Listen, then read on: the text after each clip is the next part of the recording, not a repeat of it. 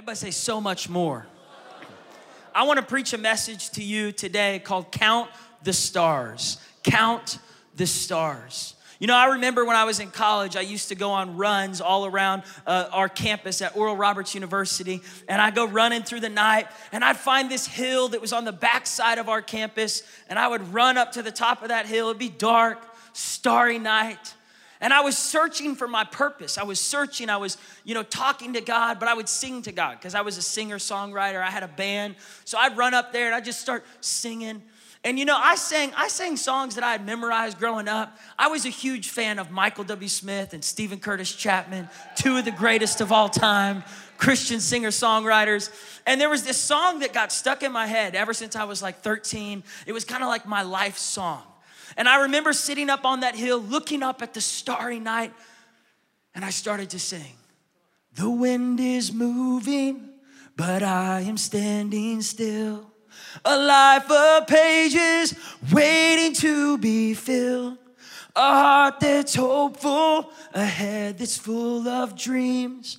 But this becoming is harder than it seems. Feels like I'm picked a way too high key to sing this. Looking for a reason. Robin, come on, sing it out if you know it. My place in this world, my place in this. Where's like the 10 Michael W. Smith fans in the house? And I was like constantly searching for my place in this world. I was wondering, God, is there more? Is there more to my life? Because I felt like I was hitting lids. I felt like there was a ceiling over where my life was. And honestly, when I talked with God, I felt like God would sing to me. I grew up in a singing family. My mom was a singer. My sisters were singers. My brother John was a singer. My dad tried to be a singer.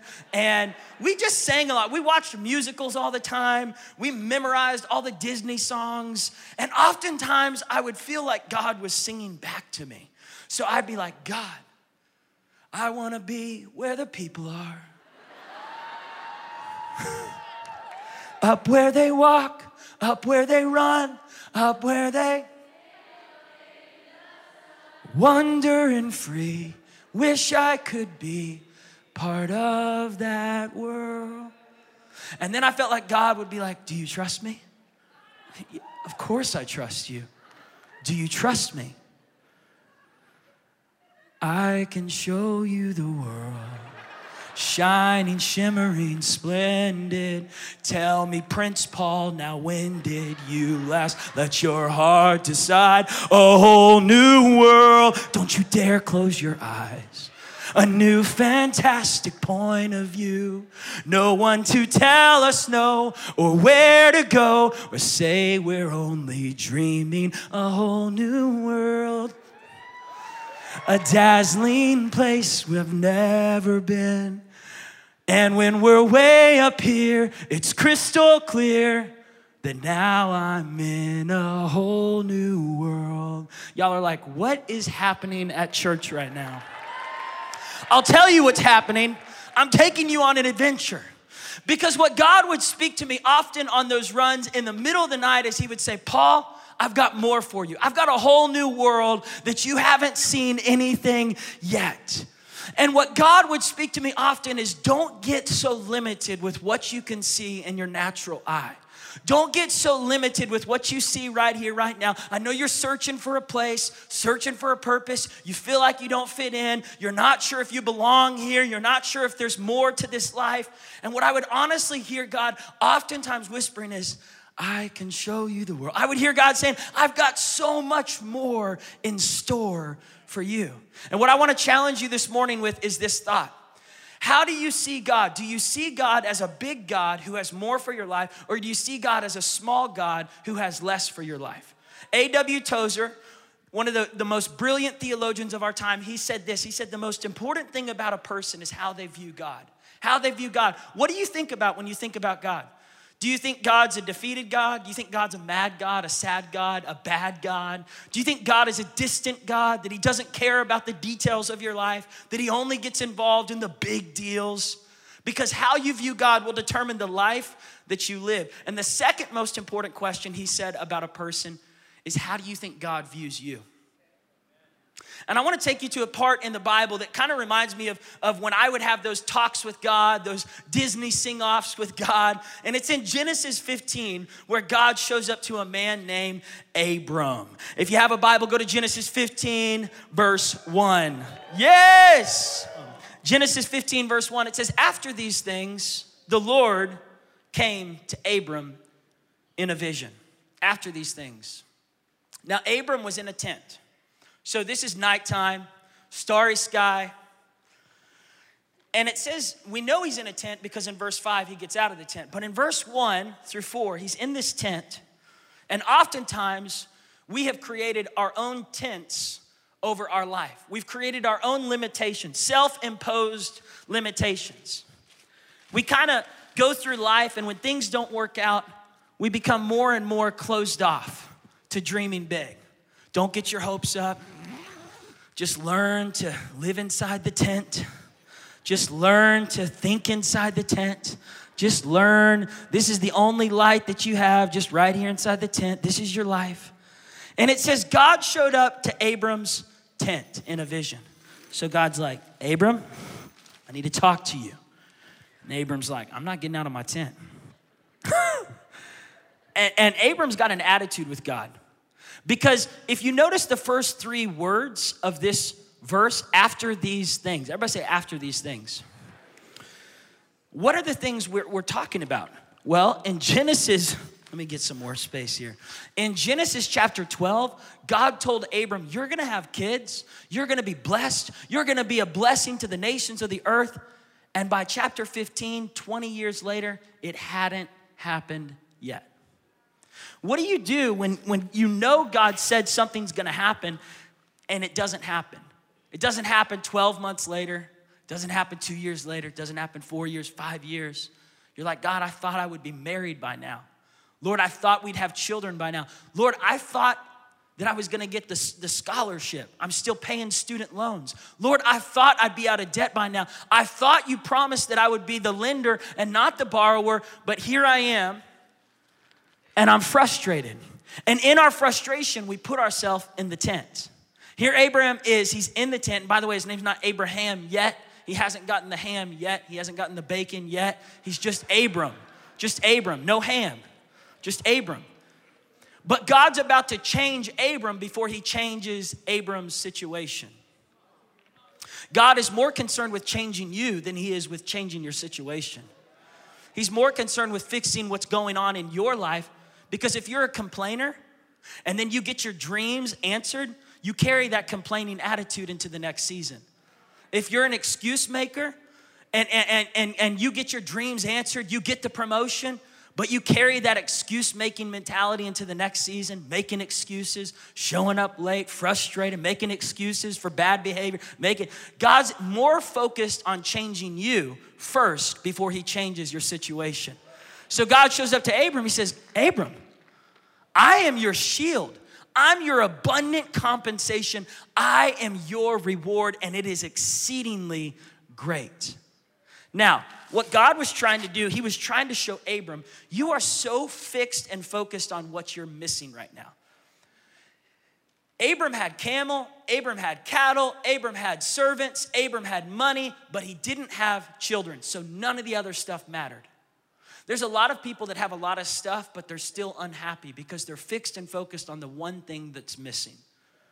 So you can have all the money in the world and still be miserable if your marriage is a wreck or your son doesn't like you, right? Because you go home, you got all the money, you're the big man on campus at your job, but you go home and things are a mess there. And no matter how much money you get, you're still frustrated. You're still in this tent of discouragement because you're missing the one thing that you want so bad. Abram wanted a child. And God's like, listen, Abram, I know that's what you want. You are so focused on my hand, I'm trying to get you to focus on my face. You're focused on a handout from God instead of a relationship with God. There's a lot of Christians that are tent dwellers, and we're asking God to give us things, and God's saying, would you just realize that I'm enough for you? I am your exceedingly great reward. I'm your shield. I'm everything. If you will seek God's face, then the byproduct will be what's in God's hand. It'll be a manifestation of your relationship with God that produces the things you've been dreaming on, that you've been waiting for. But if you're so focused on what you can get from God instead of getting to know your God, you're going to miss out on what God wants to actually bring to you. There's a lot of Christians that just want something from God. Just give this to me, God. Just do this for me. And God's saying, I need you to know that I'm your reward. Children will come. You'll get married. But I want you to learn in this season that I am your reward. I'm your gift. There was a time when I had forgotten to get a present for my wife. And it was such a late notice situation. It was a holiday time. And I thought, you know what? I'm going to wrap myself up and be a present for her. And I didn't have any wrapping paper. Y'all like, this is weird. But I just came up to Ashley and I was like, babe, happy birthday. I am your exceedingly great reward. I am your present. And she was like, give me some money to go buy a real present. I love you, honey, but I would like an actual gift. It didn't work. But God was like, Abram, I am your present. I'm your reward. And you know what Abram says to him in verse 2? He says this, God, what can you give me? Here he is in his tent again. What can you give me? I'm going on from this world childless. So all the money I have, everything I have, it's going to a servant in my house. He's the heir to all of this stuff. It's not even going to stay in my family. And then Abram tells God, God, look at my life. Look at my life. This is all I got, God. Look. As if God can't already see. God is the greatest looker that there ever was of lookers. God's like, I know. And Abram's like, just look. Would you look at that? Would you look at that? Would you look at this? Look at it, God. And God's like, I see. And Abram's like, no, you don't see. Come down here and look at my life. I'm so frustrated, God. If only you would fix the problems in my life. If only you would resolve the tension in my family. If only. And Abram's frustrated because he's getting pressure from his wife. His wife's like, hey, didn't God tell you we were going to have kids? And he's like, yeah. And she's like, well, why hasn't it happened yet? Have you ever felt pressure from people on things that you know are supposed to happen, but they haven't happened yet, and you don't have an answer for people? And they're like, how come you haven't gotten married yet? You're like, well, why don't you go down to the husband shop and get me a husband? Why don't you go down to the wife shop and buy me? Your family's like, when are you going to get married? Why don't you find a girl? Okay, yeah, sure, I'll just go down there and get one off the tree and get married. Like, I'm trying my heart. Why haven't you had kids yet? Why haven't you gotten out of debt yet? Why haven't you seen this? And you're like, God, look at my life. Look. Is this as good as it gets? And we create these ceilings. We build these tents. I was sharing this last week that I found this picture in my dad's office of this street, this area, this land from 30 years ago. And my grandma, she asked me, she works here at the church full time as a secretary for me. Come on, she's the boss around here. Grand. She said, do you want to hold on to this picture? I said, yeah, I love this picture. Because whoever took this had to realize there's more than meets the eye. Right? You got ORU right here. You got the Arkansas River, but you got cow pastures right here, trees right here, some coyotes back there, some lizards back there, but nothing else. Imagine if my dad would have driven by and said, oh man, that's some nice cow pastures. We don't want to mess with that. Let's let the cows continue to possess the land over there. And the coyotes are going to possess that land, and we'll just keep on renting places. We're never going to own our own, building. We'll never be able to start a Christian school or Bible college. But what did my dad do? He didn't accept the current picture as a permanent vision for the future of our church. He took that current picture. This is what a lot of people do. A lot of people take the current picture of their life and they bring it into their tent.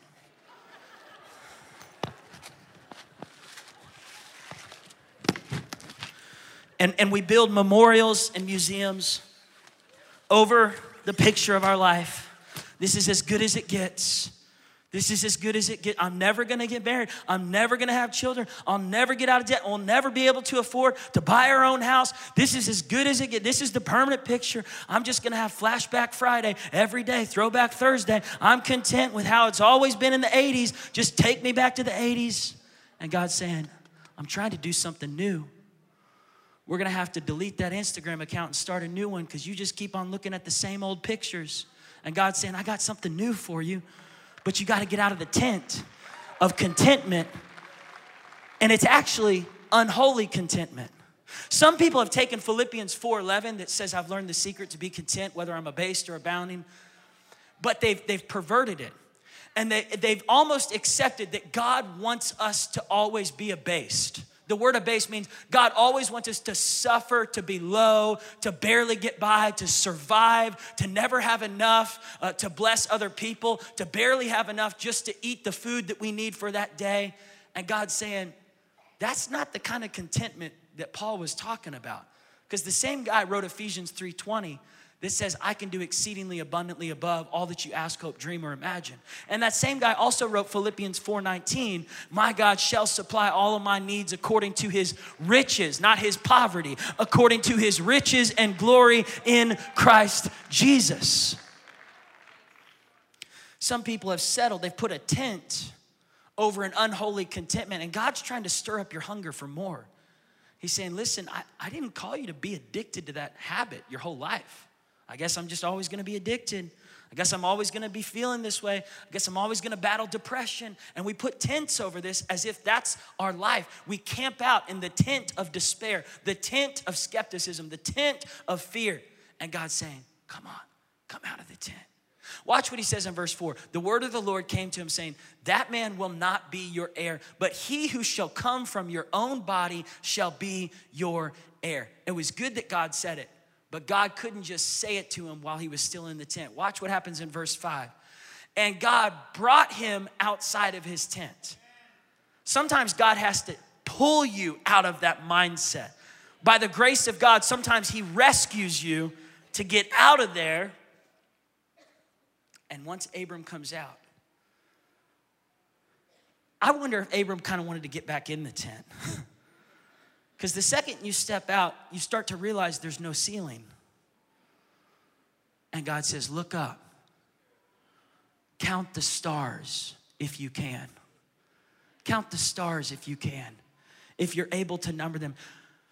The children you have are gonna outnumber the sand on the seashore, the stars in the sky. Abraham's like 1, 2, 3, 4, 5, 6, 7, 8, 9, 10, 11, 12, 13. God, there's too many to count. Exactly. God was saying, you're asking me for one child.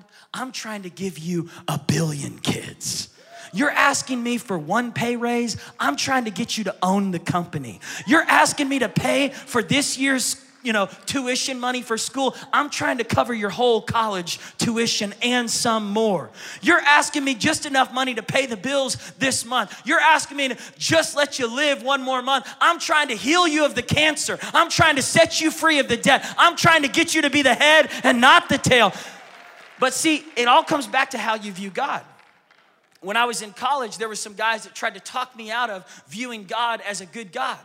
Viewing God as a God of so much more who actually wants to bless his kids.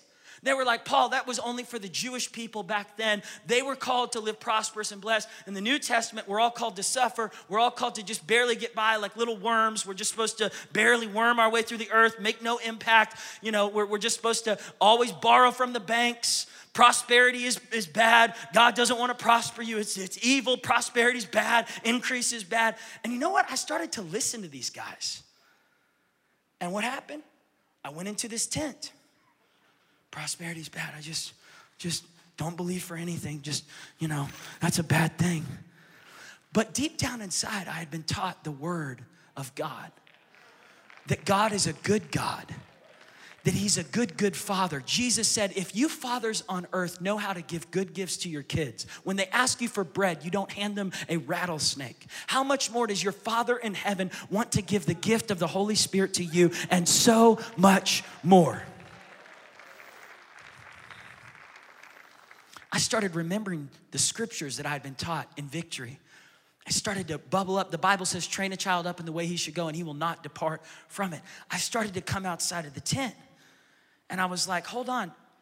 How did Victory start all these Bible colleges all over the world? And we didn't have to borrow from a bank. And how did we have a Christian school that's now graduated over 10,000 kids that have come through this school since 1981, and they're changing the world, all over the world. And how are we in this? And I started realizing when you partner with God, there is no limit to what he can do.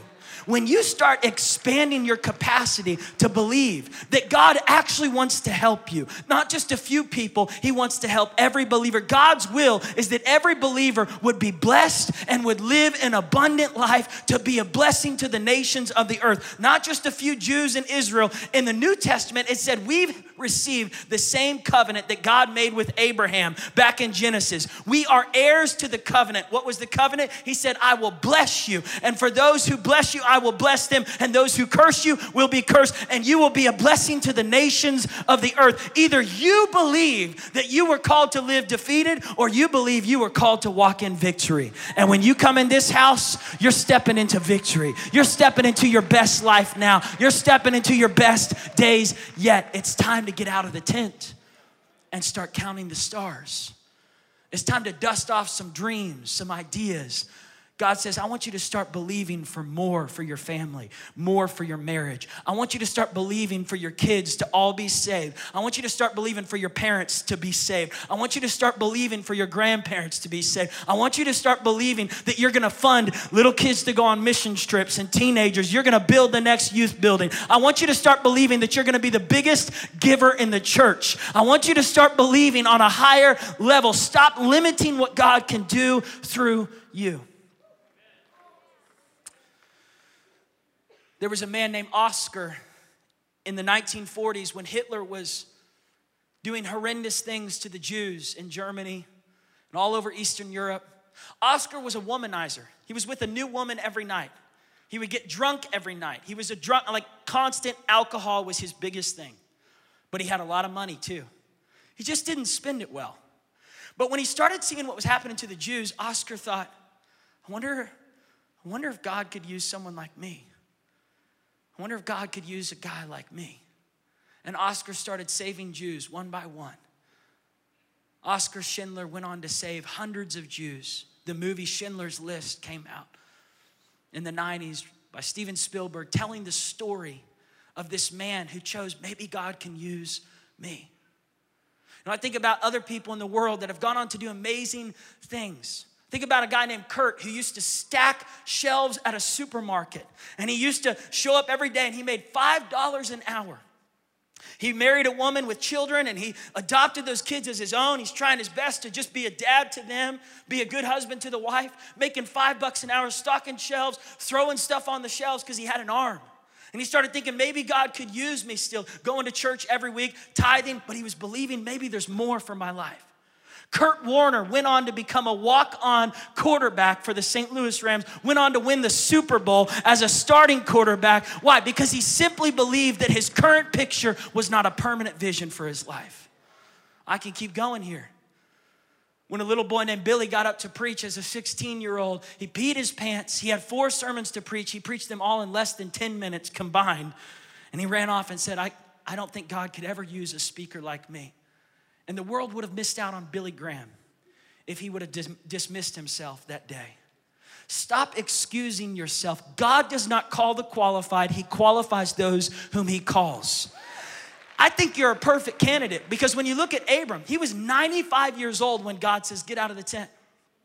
95 years old. God says, you're going to have kids. Abram's like, it doesn't work like that. It's not humanly possible.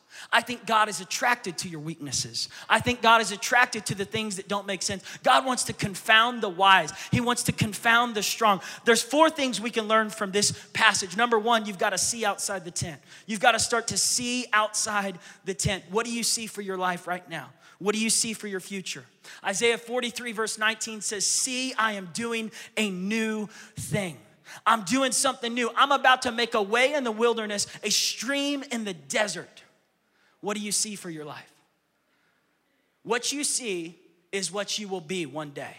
You've got to see it in here. Hebrews 11:1 says, faith is the substance of things hoped for, the evidence of things not yet seen. The future belongs to those who can see what others cannot see. Now, there's a lot of people that have accepted the current picture, they've put it in the tent, and they can't see a future for their life. I've talked with people that say, man, I could never imagine that I'll own my own house. I could never imagine that I would actually own a company. I could never imagine writing a book. I could never imagine pastoring, a church. I could never imagine getting married. I could never imagine having kids. I could never imagine being a good dad. I could never, and as long as you could never imagine, you won't. Because your imagination is your limitation. And if you constantly imagine small, if you see small, you live small. You've got to start seeing a larger life on the inside.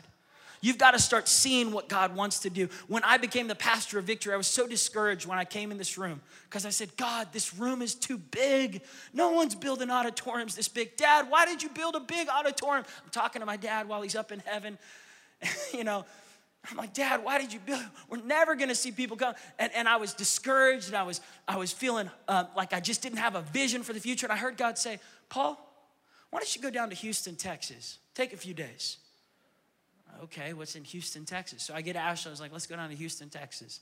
What are we going to do? I don't know. God wants us to go down there for a few days. He says there's this church called Lakewood that we just need to look at. So I drive down there. I walk in the auditorium, 18,000 seats. And God goes, if I did it here, I can do it there. If I did it for Joel, I can do it for you. If I did it for Lake, I could. Paul, stop limiting what I can do based on what you see in the natural. Now, Abram had to wait 20 years. When God said that to me, I was so excited. I was like, next week, we're going to see it. And God was like, it's a process. And you can get discouraged in the process when you don't see immediate results. Because we're a microwave generation serving a crock pot God. Right? We're like, put it in for 30 seconds. Boom, I want 10,000 people and I want to have everything I want. And God's like, it doesn't work like that. If you got everything you needed and wanted exactly when you wanted it, you would have no faith, patience, or trust. It requires faith, patience, and trust to see the promises and the provision come to pass. So you've got to keep the vision in front of you every single year. 20 years go by and Abram still is frustrated. He hasn't seen it yet. But God says, just around the river bend, there's so much more just around the river bend. Come on. God was trying to stir up Abram's vision to see so much more for his life. Number two, you got to think outside the tent. You got to think outside the tent. What are you thinking right now? Your most dominant thoughts will become your most dominant action. As a man thinketh in his heart, so is he. So what are you thinking about? Romans chapter 12, verse 2 says, in order for you to be transformed in your life, it happens through renewing your thoughts. You've got to start thinking on a higher level. You've got to start thinking, Lord, I'm fixing my thoughts on things that are praiseworthy and true. If you're constantly thinking about, man, I'm never going to get that. I'm never going to do that. We'll never see that happen. God, I just wish you'd show. You've got to start changing your thoughts. God came to Joshua in Joshua chapter 1 and said, you are going to possess the land. Moses is dead, but now Joshua, it's your turn. Go out and possess the promised land. Now Joshua was discouraged. He was afraid. His mentor was gone. But God said, as I was with Moses, so I will be with you. And everywhere your foot touches, you will take possession of that land. And everything your hand touches, I will cause it to prosper. Yes, I will give you success on the left and the right and the front and the back. But here's the condition. There's conditions to the blessed life. A lot of people want to live the blessed life, but they won't surrender their life to Jesus. A lot of people want to live the blessed life, but continue to let their mind go into the trash can of junk. And listen, if your mind is thinking on junk, you will not experience the blessing that God has for you. You got to get rid of that. You got to get rid of stinking thinking. You got to flush it. Flush it down the toilet. Flush that junk. Everybody say, flush that junk. When a thought comes up that's not of God, flush it. If it's a thought of fear, a thought of poverty, a thought of our family's never gonna be able to afford that, I'll never have a good car, I'm always gonna have to get a car that never really works, and it's always gonna have to get worked on. Stop believing a limited life for you. If you need a good car so you can be a better blessing to your family, ask God for it. Hold it in your vision, believe it, and then meditate. This was what God told Joshua, meditate on my word day and night. Therefore you will be prosperous. Meditation is not just reading 3 chapters of the Bible a day. There's a lot of people who miss out on meditation because they go, I just got to read 3 chapters a day. And meditation could just be focusing on one scripture for an entire week. So every day you get up and you just focus on Philippians 4:19. My God shall supply all of my needs according to his riches and glory in Christ Jesus. Okay, now it's time to go to the next verse. No, it's not. Meditate on Philippians 4. My God. You need to meditate on one scripture for a week. Whatever it is that you're praying for, whatever it is you're dealing with, by his stripes, I am healed. For the man in the room that's battling cancer, you just meditate on this scripture. By his stripes, I am healed. You got to go read 3 chapters. No.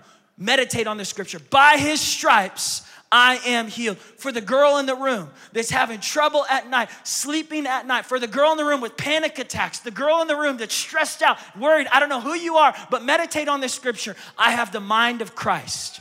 I have the mind of Christ. Get it so deep down inside you that you just start saying what's going to happen. The meditation produces revelation. The revelation produces transformation. You start walking in the new life God has for you. You got to think outside the tent. When you're inside the tent, you can't think like that. You're limited. So number 3, you got to speak outside the tent. What are you saying about I want the keys to come up. What are you saying about your future? What are you saying about your life right now? What are you saying? The Bible says our words have power. Life and death is in the tongue. You've got to speak some things out before you see them happen in your life. You've got to become prophetic with where God's about to take you. This is why every week we start with the confession, my best days are right in front of me. Now, someone in the room might say, no, Paul, I just lost my spouse. My best days are behind me. I miss them so much. Coming to church is so hard. Someone in the room might say, Paul, my best days aren't in front of me. I'm addicted. I got so many addictions. I'm so messed up. Paul, my best days aren't in front of me because my wife just left me. Paul, my best days aren't in front of me because my son hates me. My best days. Stop declaring what you see and start declaring what's going to happen.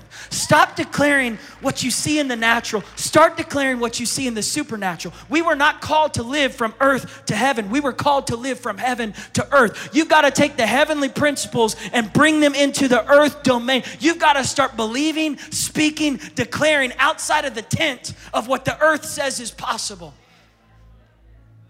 You know what's interesting is in verse 6, it says Abram believed God. He believed God. Look at this in the Amplified version of Genesis 15, verse 6. It says Abram believed in, trusted in, relied on, remained steadfast. You got to get out of the microwave mindset. You got to listen, I was talking with a pastor this last week. I went to go preach in Knoxville, Tennessee. It took me forever just to get there on that Friday night. I had to drive from Greenville, South Carolina. Flights got totally redirected. I'm driving through the fog. It's raining, and the fog was lasting so long I couldn't see 10 feet in front of me. And I had to just believe that I was going to not hit a car in front of me. I had my brights on, driving through the fog of the Smoky Mountains to get there. And I show up, but I felt like God had put a word in my heart for these guys. It was a men's conference. And that night I started speaking a message similar to this. And at the end, about 30 men gave their life to Christ. But the pastor came down and he was in tears. And he said, man, I started this church 6 years ago. And he said, you're the first pastor that I've heard talk so transparently about your struggles, your failures, your difficulties. He said, I feel like I'm getting permission to talk about my testimony. I've just never really talked it out loud. He said, a year into starting our church, we had shrunk down to 15 people. And he said, I was so tempted to just quit, just to shut the church down because I felt like the biggest failure. He said, I was 35, I had 3 kids, had a wife. and we couldn't live. He said we were giving everything to the church, and there was only 15 people coming. And he said ARC was the ones who planted us as a church. They're a big organization that helps church planters, Association of Related Churches. And he said, I called ARC just to say, please give me a list of some pastors. How many churches have y'all planted? They said, we've planted, close to 1,000 churches. He said, could you give me a list of some of the pastors that really struggled in their first year, that were running like 15, 20 people, that today are doing much better? And the guy on the other line said, there aren't any. And the pastor was so discouraged. He said, what do you mean? He said, everyone who dropped down to that number, they quit their church. They folded it. They shut it down. They merged it with other people. They left. And the pastor just was discouraged. He said, I just was sitting there and I was weeping. And something stirred up inside him. He said, put my name on a list. Because he said, I want pastors to call me 5 years from now. I'm going to be the one that tells them there's more. Things are going to turn around. You might be discouraged, but you're going to make it. He said, here we are now running 800 people every week, 3 services. They were given an entire building. They were literally just handed to them an entire building, children's church wing, youth wing, main auditorium, 10 acres to build future. And he said, Paul, what I realized, because I kept saying in my sermon, if you don't quit, you win. If you don't quit, you win. If you don't quit, you win. If you don't quit, if you'll just outlast the haters, if you'll outlast the skeptics, if you'll outlast the betrayers, if you'll outlast the people who left you, if you'll outlast the drug addicts, if you'll outlast the alcohol, if you'll outlast the bar, this church's best days are right in front of us because we are steadfast. We're going to see the miracle no matter how long it takes. I refuse to quit. If you refuse to quit, you can see the breakthrough. What God was telling Abram was, Abram, I'm trying to change your heart. As you become steadfast in my word, you're going to see the child come. And not just one, you're going to be the father of many nations. But you got to declare it. You got to speak it out. Number 4, you got to move outside the tent. Faith without works is dead. You just need to crucify the tent. You need to leave the tent behind. You need to say, all right, I'm done with the tent. Lord, I want to live in the open sky. Lord, I want to count the stars on a daily basis. Lord, I'm going to start walking by faith. Faith without works is dead. So you've got to put some action to it. There's got to be steps. It can't just be a prayer. The end destination of faith is not just a prayer. There's action to it. God started challenging my wife and I in our first year of marriage that we would be more than just tithers. We would be big time givers, that we would give beyond what we thought we could give, that we would stretch our faith. And for specific vision that God was stirring in our hearts, that we would stretch our faith. What happened? God started showing up. I shared this last week, but I want to show it one more time. Josh, will you come up here? Come on, wide receiver Josh, come over here. When you look in the scriptures, there's always connection to God's provision. Things don't just happen on accident. God has connection. When God gave Abraham the ram in the thicket, it's because Abraham walked up the mountain with Isaac. When God brought provision to the mass crowd of people through Jesus, it was because a little boy brought 5 loaves and 2 fish. God works with what you bring. There's a route to step into the provision and the favor that God has for you. A lot of people are like, Lord, give me. But then we're stingy. And God's like, I showed you the route. It's in Malachi 3:10. You saw it with the football coach. Bring all the tithes into the storehouse, down. And that there may be food in my house, set. And try me now in this hut, says the Lord, if I will not open up the windows of heaven. And God throws the provision, and people are standing on the line of scrimmage. Where's the provision? And people think God's got to come up with the provision. They're like, I know, there's a shortage in heaven. Economy's really bad. God's working at McDonald's right now just trying to, I need 10,000 G's, God. I need 10K. I know that's going to be tough. God's like, hold up. That's going to take me 6 months to produce $10,000 for you. I only own 1 cow now. So let me just, The Bible says he owns a cattle on 1,000 hills and all the mineral rights underneath it. He's the wealthiest source. You aren't working for an employer. You're working for God. He sees every secret, generous thing you do for others. And he says, I'm going to honor that. I'm going to honor that. The world of the generous gets larger and larger. The world of the stingy gets smaller and smaller. You can get mad at me, but I'm telling you, it works. It works. So someone's in here going, man, I just wish I could pay for some things for my family. I just wish I could help people out. I just wish I could go on a missions trip. Man, God, if you could just, go work for me for a little bit, God, so you can produce the money, because I know you don't have it yet, so you got to get the money ready. God's like, no, I got the money ready. I'm trying to get you to move to the spot where it is. I'm trying to get you to move to, God does not need time to produce your dream. He has your dream lined up. He has your provision lined up. He has your connections lined up. He's just trying to get you ready to step into it. God says, I got to work on your character before I promote you to that top level position. He's got the position lined up for you. He's trying to get you prepared for the position.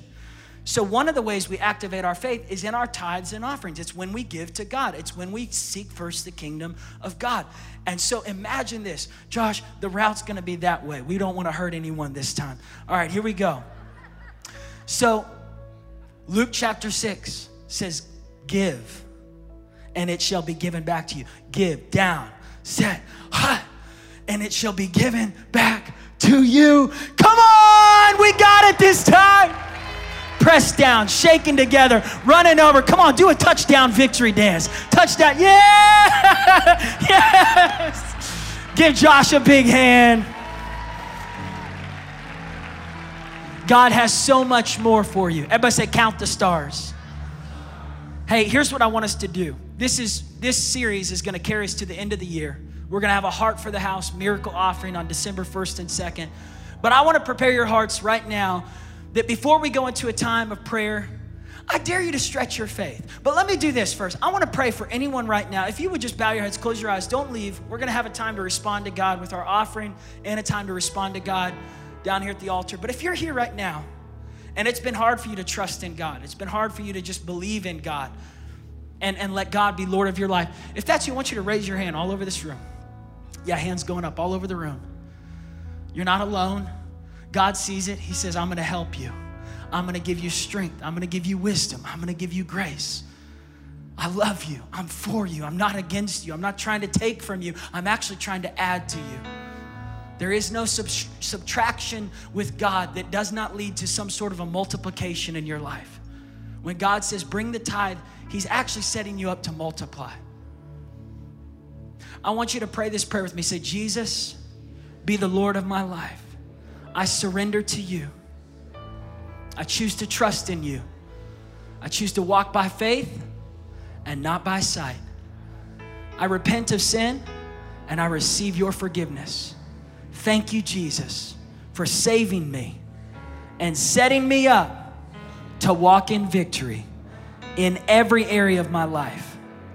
In my finances, in my relationships, in my dreams, in my health.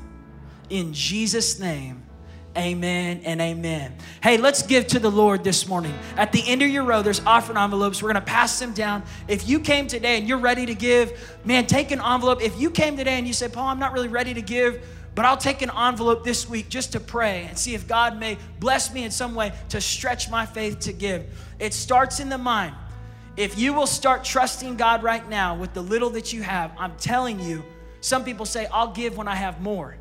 But it's a mindset. Blessed life is a mindset. The prosperous life, it's a mindset. If you will learn to trust him right now, like the little boy did with 5 loaves and 2 fishes, God says, I've got so much more for you. Trust me in this. Bring the tithe into the storehouse. Watch what I will do. You can give today right online or text to give. And our worship team is going to lead us in a song. And then we're going to close out right here with the time at the altar to worship God. And as you're giving, you can fill out prayer requests, praise report, or you could do it right there online. or through the text, but we lift up every prayer request, every praise report. Lord, I thank you right now for every seed that's being sown, every dime, every penny, every dollar. It matters. And Lord, you see the needs in their life. You see the tent that they're living in. And Lord, I thank you that you're calling them out and you're saying, count the stars, get ready. There's so much more in your future. In Jesus' name, amen. Let's worship God as we give. So let hope rise, and darkness tremble in your holy light. That every eye will see Jesus our God, great and mighty to be praised.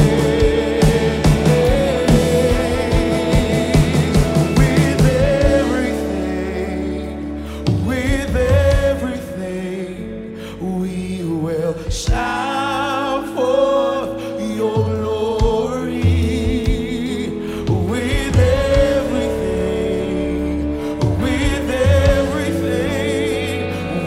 will shout forth your glory. And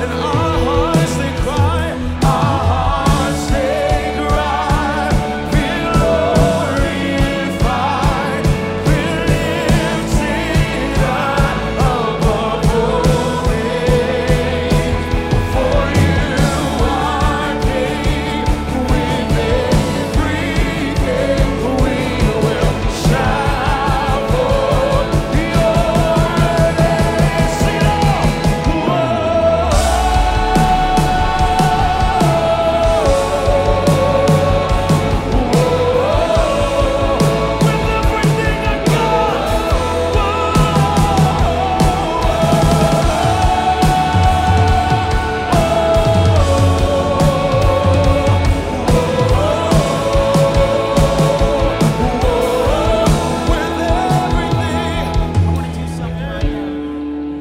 I want to do something right here, right now. If you're in a place where you are waiting for something to come to pass, I want you to leave your seat, come down to this altar as a step of faith. If you find your place in the same place as Abram in Genesis 15, saying, God, you told me I would have children. It hasn't happened yet. If you're in a place where you're waiting on a dream to come to pass, waiting for finances to turn around, waiting for your marriage to get healed, waiting for your kids to get healed, waiting for that child to come back to God. Maybe you're waiting right now for a legal situation to turn around. I want to pray for those of you in this room that are waiting on a miracle, because God showed up that night for Abram and he said, Abram, I'm your exceedingly great reward. And what I have in store for you is so much bigger than you can imagine. But you've got to learn to trust me. You've got to learn to shake off the feelings of exhaustion and weariness. I believe there's a second wind coming to some of you this morning. There's a fresh wind, a fresh fire that's going to come inside you to start exercising your faith, a stretch of faith in Jesus' name. As you're coming down to this altar, I want to say something right now. The next thing that God did to Abram was he changed his name. He changed his name before he changed his circumstance. Whatever the name that you've been saying over yourself, you need to start saying a name of blessing. If you've been calling yourself poor, start calling yourself rich. If you've been calling yourself addicted, start calling yourself free. If you've been calling yourself ugly, start calling yourself beautiful. If you've been calling yourself inadequate, start calling yourself valuable. If you've been calling yourself unworthy, unusable, start calling yourself qualified by Jesus Christ. If you've been calling yourself ashamed, guilty, carrying secret sins, start calling yourself forgiven in Jesus' name. By the grace of God, I am who I am. I'm not going to hide my past. My past is proof that there's a God in heaven, that he can use guys like Oscar Schindler. He can use anybody to get out of whatever they've been in, the tent of whatever it is. Now, when God changed Abram's name, he said, Abram, you are now Abraham, and I will bless you. And he said, this time next year, you will have a child. what happened in Genesis 21? The Lord was gracious. Sarah got pregnant. They had their child. And Sarah said, everyone will laugh. The Lord has brought laughter into my life. I believe God's going to cause you to laugh on some of these things that have been stressing you out. At some point, things are going to turn around, but you got to hold on to faith. I believe laughter is coming in Jesus' name.